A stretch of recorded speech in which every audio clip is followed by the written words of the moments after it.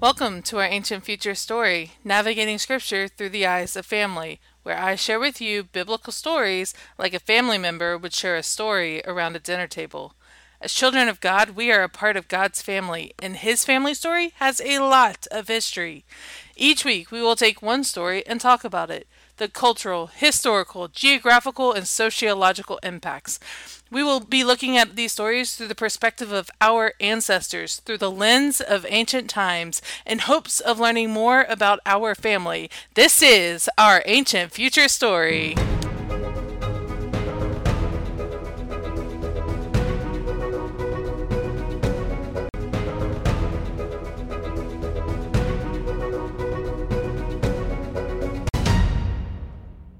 Welcome back to our Ancient Future story. I'm Vic, and I am so excited to share with you another story today. As we begin to gear up for the Christmas holiday, I thought it would be appropriate to pause and ponder on the wonder of Christmas. Christmas is by far my favorite time of year. I love all the lights, the music, traditions, but especially I love the atmosphere around giving and family.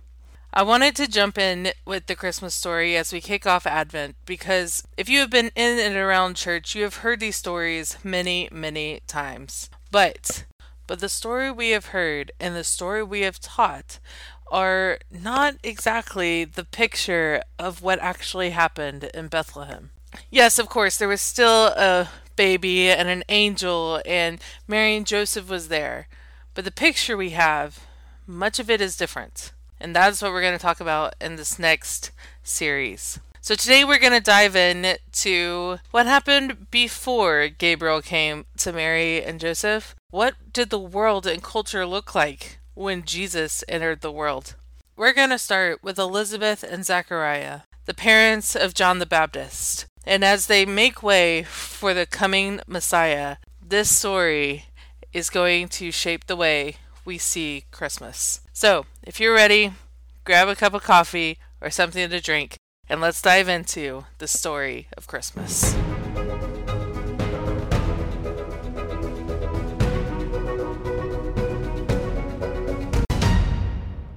We open our story with a Levite couple, a priest named Zechariah and his wife Elizabeth, during the reign of King Herod of Judea. They were faithful followers of Yahweh, but they were old and unable to have children.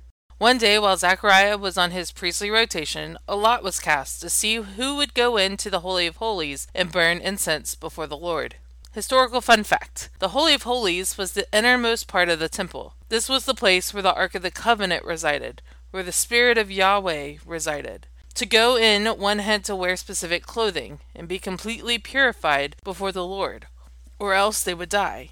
While inside the Holy of Holies, burning incense, an angel of the Lord appeared to the right of the altar. Zechariah was startled and afraid, but the angel said to him this famous line, say it with me, "Do not be afraid." Then Gabriel continues, "Your prayers have been heard. Your wife Elizabeth will conceive and bear a son, and you shall call him John. He will be a Nazarite from birth." Historical fun fact: a Nazarite was someone who committed themselves fully to Yahweh for a period of time, generally for about 30 days, but it could go all the way up to 100 days, during which time they had very strict rules they had to follow. These rules included things like abstaining from wine or other alcohol, not cutting their hair, and practicing celibacy. And each Nazarite would take a vow promising to live away from society and devote their time solely to Yahweh. Now there were 3 lifelong Nazarites: Samson, Samuel, and John. John was destined to be the voice calling out in the wilderness, making way for the Messiah to enter society. At this point, no one had a clue that the Messiah would enter the world as a baby. They were all looking for a mighty king, like one the prophet Isaiah and Micah had talked about. Zechariah is hearing these things and is asking the question we have heard many times and many of our ancestors say, "How can this be? I am old and well advanced in years. How can I have a child?" But then the angel of the Lord does something different. He introduces himself. "I am Gabriel. I stand in the presence of God, and I have been sent to tell you the good news. But because you did not believe me, you are no longer able to speak until the day this promise comes true." And then Gabriel left, leaving a mute, confused Zechariah in his wake. Meanwhile, standing outside the Holy of Holies, everyone is whispering to one another, "Man, how long has he been in there? Should we go in and get him? Should we pull him out? How long does it take to light some incense?" But when Zechariah walked out, all he could do was motion to them, trying to communicate what had just happened. The people knew for sure that he had seen a vision, because he was unable to speak. Zechariah finished his rotation at the temple, then headed home to Elizabeth. She conceived, but for 5 months she remained hidden and did not socialize. But in the 6th month of her pregnancy, Elizabeth got a visit from her cousin Mary, a young girl engaged to the carpenter Joseph. At this time, Mary was newly pregnant by the Holy Spirit. But when Mary greeted her cousin Elizabeth, the baby in Elizabeth's womb jumped for joy, and Elizabeth was filled with the Holy Spirit. In that moment, Elizabeth knew that the baby in Mary's womb was the Messiah. Mary stayed with Elizabeth for 3 months, until Elizabeth delivered. When she gave birth to her son on the 8th day, they came to circumcise the baby, and the neighbors and relatives were talking about what they should name him. Some suggested Zechariah after his father, but Elizabeth said no. His name is John. The crowd, very confused, asked, "Why John? No one in your family is named that. Wouldn't you prefer a family name?" But Elizabeth persisted. So the crowd signed to Zechariah to get his opinion, and he asked for a writing tablet and wrote 4 words. His name is John. Immediately his mouth was open and he was able to speak again. He began praising God and the whole community was filled with awe. Zechariah sang and worshipped Yahweh because he had followed through on his promise. Zechariah now had a son. And that is where our story pauses for now. The one who is destined to make way for the Lord is born, and as he grows, he will ensure the nations hear about the coming Messiah.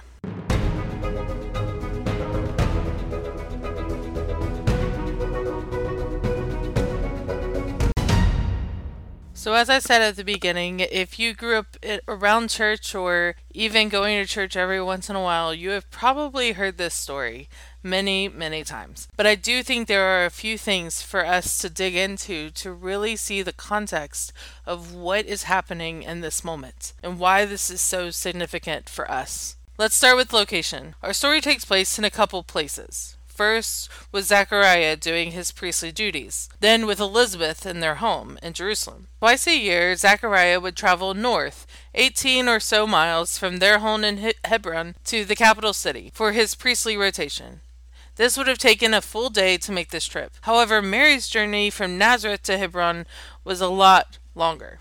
But more on that next week. To really get into the day and time of these events of Elizabeth and Zechariah, we first have to back up about 400 years. This time in history is known as the intertestamental period. It's the 400 year span that took place on that one white piece of paper between the testaments. And a lot happened during these 400 years. It was during these years that Alexander the Great spread Hellenism, aka Greek culture, throughout the known world. He would invade regions, and instead of conquering them by sword, he would build polis, or major cities, that can only be described as a modern-day Vegas. This place had everything a person could possibly want or desire. Also during this time was the infamous romance between Cleopatra and Mark Antony, as well as the rise and fall of Herod the Great. And all that happened during the one white page between our testaments. Around 27 BC, Rome was a relatively peaceful empire to live in. Caesar Augustus was on the throne, the entire empire shared a common language of Greek, and the Roman roads had been built to connect the entire empire. And Herod the Great took up residence and power in Judea. Now Herod was ruthless, and the Jewish people did not like him, because he was a descendant of Esau, and therefore illegitimate to rule in their eyes. Remember, the kingship was supposed to come from the line of Jacob through David, so the Jewish people felt like King Herod was not supposed to be on the throne. At this time, during these 400 years, on these one white page between our testaments, are considered the silent years to the followers of Yahweh, meaning that Yahweh did not speak to his people for 400 years. But this is better understood as there was not a writing prophet to convey the words of Yahweh to Israel during this time. which begs several questions that we are going to get into right now. What are the last words Yahweh spoke through the prophet in the Old Testament, and why does that matter to us in this story? So let's take the first one. What were the last words of Yahweh that he spoke to Israel? For that, we have to go back to Malachi chapter 4, verse 2, and then 5 and 6. Malachi was the last writing prophet of the Old Testament, and God's last words through him were this: "But for you who fear my name, the Son of Righteousness shall rise with healing in his wings. You shall go out leaping like calves from a stall."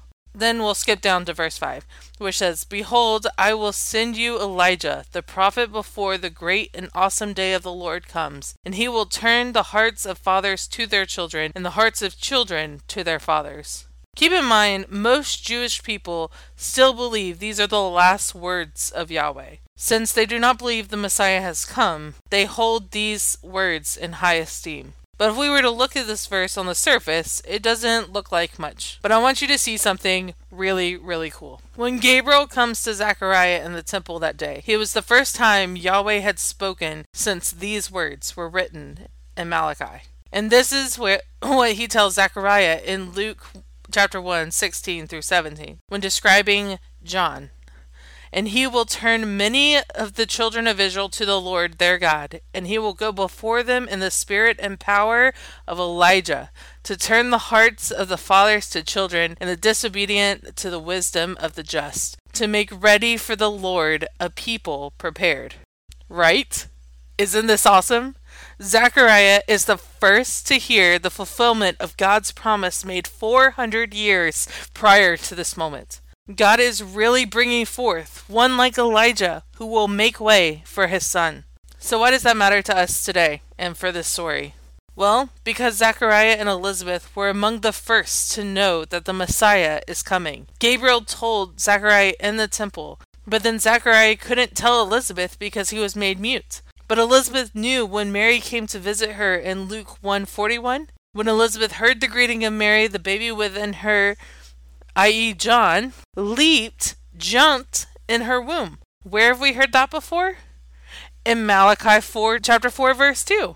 "On the day of the Lord you will go out leaping like calves in a stall." When John leaped in Elizabeth's womb, she knew that Mary was carrying the Messiah. Remember, this is thousands of years before cell phones. Elizabeth didn't know that Mary was coming to visit, much less that she was pregnant, even less that she was carrying the Messiah. But as soon as she felt John leap, she was filled with the Holy Spirit and said, "Blessed are you among women, blessed is the fruit of your womb, and why is it that this granted to me, the mother of my Lord, shall come to me?" Elizabeth knew that Mary was carrying the Messiah because John leaped for joy. That is so cool. Okay, let's go back to the beginning again. Talk about the Levitical priest. We opened our story with Zechariah serving in the temple. So it's important for us to know about the Levitical priest, who they are, what they do, and where they are in the temple. The Levitical priests are descendants of the tribe of Levi, the fourth son of Jacob. When Yahweh pulled Israel out of Egypt, he gathered the tribe of Levi as his first fruits, an offering to himself. And they would be set apart, fully consecrated to Yahweh. They would work in the temple and help guide the Israelites through a worship experience with God. They are the ones who taught the law of God, performed the sacrifices to Yahweh, kept up the tabernacle, and later the temple. They were kind of like the go-between Yahweh and his people. The temple had 3 sections in it: the outer court, where only men could go, the holy place, where the priests could go, and the Holy of Holies, where the Ark of the Covenant was, where the presence of Yahweh was, and only the high priest could go. The Levitical priests set a rotation according to the custom of the priesthood found in Leviticus. But King David made a 24-priest rotation in which each family would serve in the temple for 1 week, twice a year. During this service, they would cast lots to determine what each person would do during that week. Casting lots is kind of like rolling dice or drawing straws, as a way of choosing who does what. Some would light candles, others would sweep the floors, while others accepted sacrifices. Zechariah was chosen to burn incense. Zechariah was serving in his usual way when he was chosen to burn incense and meet with the angel Gabriel. When Zechariah was met by Gabriel and told he was going to have a son despite his age, he doubted. And Gabriel said, "Because you chose not to believe me, you will be mute until this has come to pass." This seems a little harsh for Gabriel to be so quick to mute Zechariah, after just a simple question of, "How can this be?" A fair question, and one that many others have asked in the Bible, especially because this is the first time Yahweh speaks in 400 years. So why did Gabriel silence Zechariah for not believing? Some scholars have argued that Gabriel not only muted Zechariah, but also made him deaf for his unbelief. This was based on the end of Luke 1, where everyone gathered for the naming of John, and they made signs to Zechariah. Why would they need to make signs to him if he could hear? It is important to know that an ancient Jewish person's belief and understanding would come from hearing. So for his hearing to be taken away, it is to make the point that his unbelief is the same as him not being able to hear. So with that understanding, it's not a far leap to think that it is plausible that Gabriel made him deaf and mute in this moment. Some other scholars have argued that mutism was to keep Zechariah from spreading his lack of faith to everyone around him. Also plausible, because I'm sure the first thing Zechariah wanted to do was go outside and say, "I saw an angel and he told me I was going to have a son. But look at me, I'm old and Elizabeth is past childbearing years. How can this be?" But Gabriel mutes him, and he is not able to say anything to anyone until John is born. But what I find interesting is the way the other priests reacted to his mutism and deafness, potentially. Typically, disabilities are prohibited inside the temple because they were considered unclean. Unclean can never come in contact with clean because the unclean person will make the clean person unclean and therefore unfit to do their duties in the temple. And this was especially true for the priest. That's why in the parable of the Good Samaritan, the priest walked on the other side of the road, because the injured man would have made him unclean. So if this is how they normally treat people with disabilities, what do they do when it happens to a priest while in service? Well, Luke 1 tells us when he came out, everyone knew and he saw a vision, but he couldn't speak. And then the next verse is at the end of his service when he went home. I can only imagine how the remainder of his time went, especially if the scholars were right and he was deaf and mute. But he does go home, and Elizabeth does become pregnant. And when she gives birth on the 8th day, when they go to name the baby, Zechariah said, "His name is John." And his voice immediately came back, and he began praising God. Lastly, let's talk about the importance of names in this culture. A person's name was their identity, but it also shows their personality or purpose. There are only 4 people in the Bible who God names, meaning he comes to the parents and says, "You will have a son, and you will name him blank." This happened with Isaac, Ishmael, John, and Jesus. The custom was to circumcise and name a male child on the 8th day of life. This was a tradition set up with Abraham and when God first established circumcision. It also could be because at the time babies did not live that long, so they wanted to wait to name the child. I don't know if you ever noticed that Elizabeth tries to name the baby after he is born, but the relatives and neighbors are questioning her. When she says John, they look to Zechariah to name the child. In this culture, the patriarch, the father, had the final say on all things, including naming the children. But because Zechariah was mute, he couldn't speak for himself. Elizabeth said, "His name is John," but they still didn't believe her, because it was such an outlandish name for this family. They had no relatives named this, they had no ties to the name John. So they made signs to Zechariah and was like, "Are you sure?" And he said, "His name is John." So why the name John? Why did God want them to name their son John? As everyone else in the ceremony said, there is no one in their family with that name. Why not the name Zechariah? Remember, the name means something in this culture.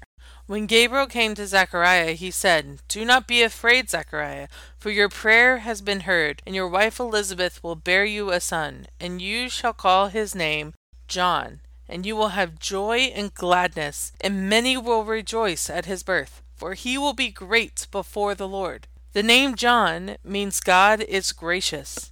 I find this fitting because Yahweh sends his grace ahead of his Son to pave the way for his love to enter the world.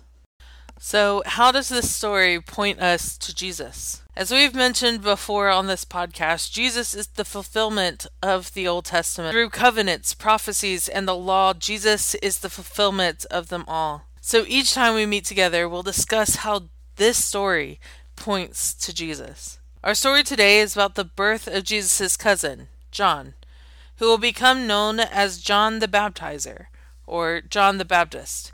He prepares the way for Jesus to enter society and start his ministry. Without John constantly pointing to Jesus and naming him the Messiah, many would not have believed. So before we go, I want to close our time together reading the scripture from which our story comes from today. I hope that as you listen to this chapter of Luke being read, that you will embrace all that we have learned, and that this passage will be illuminated for you.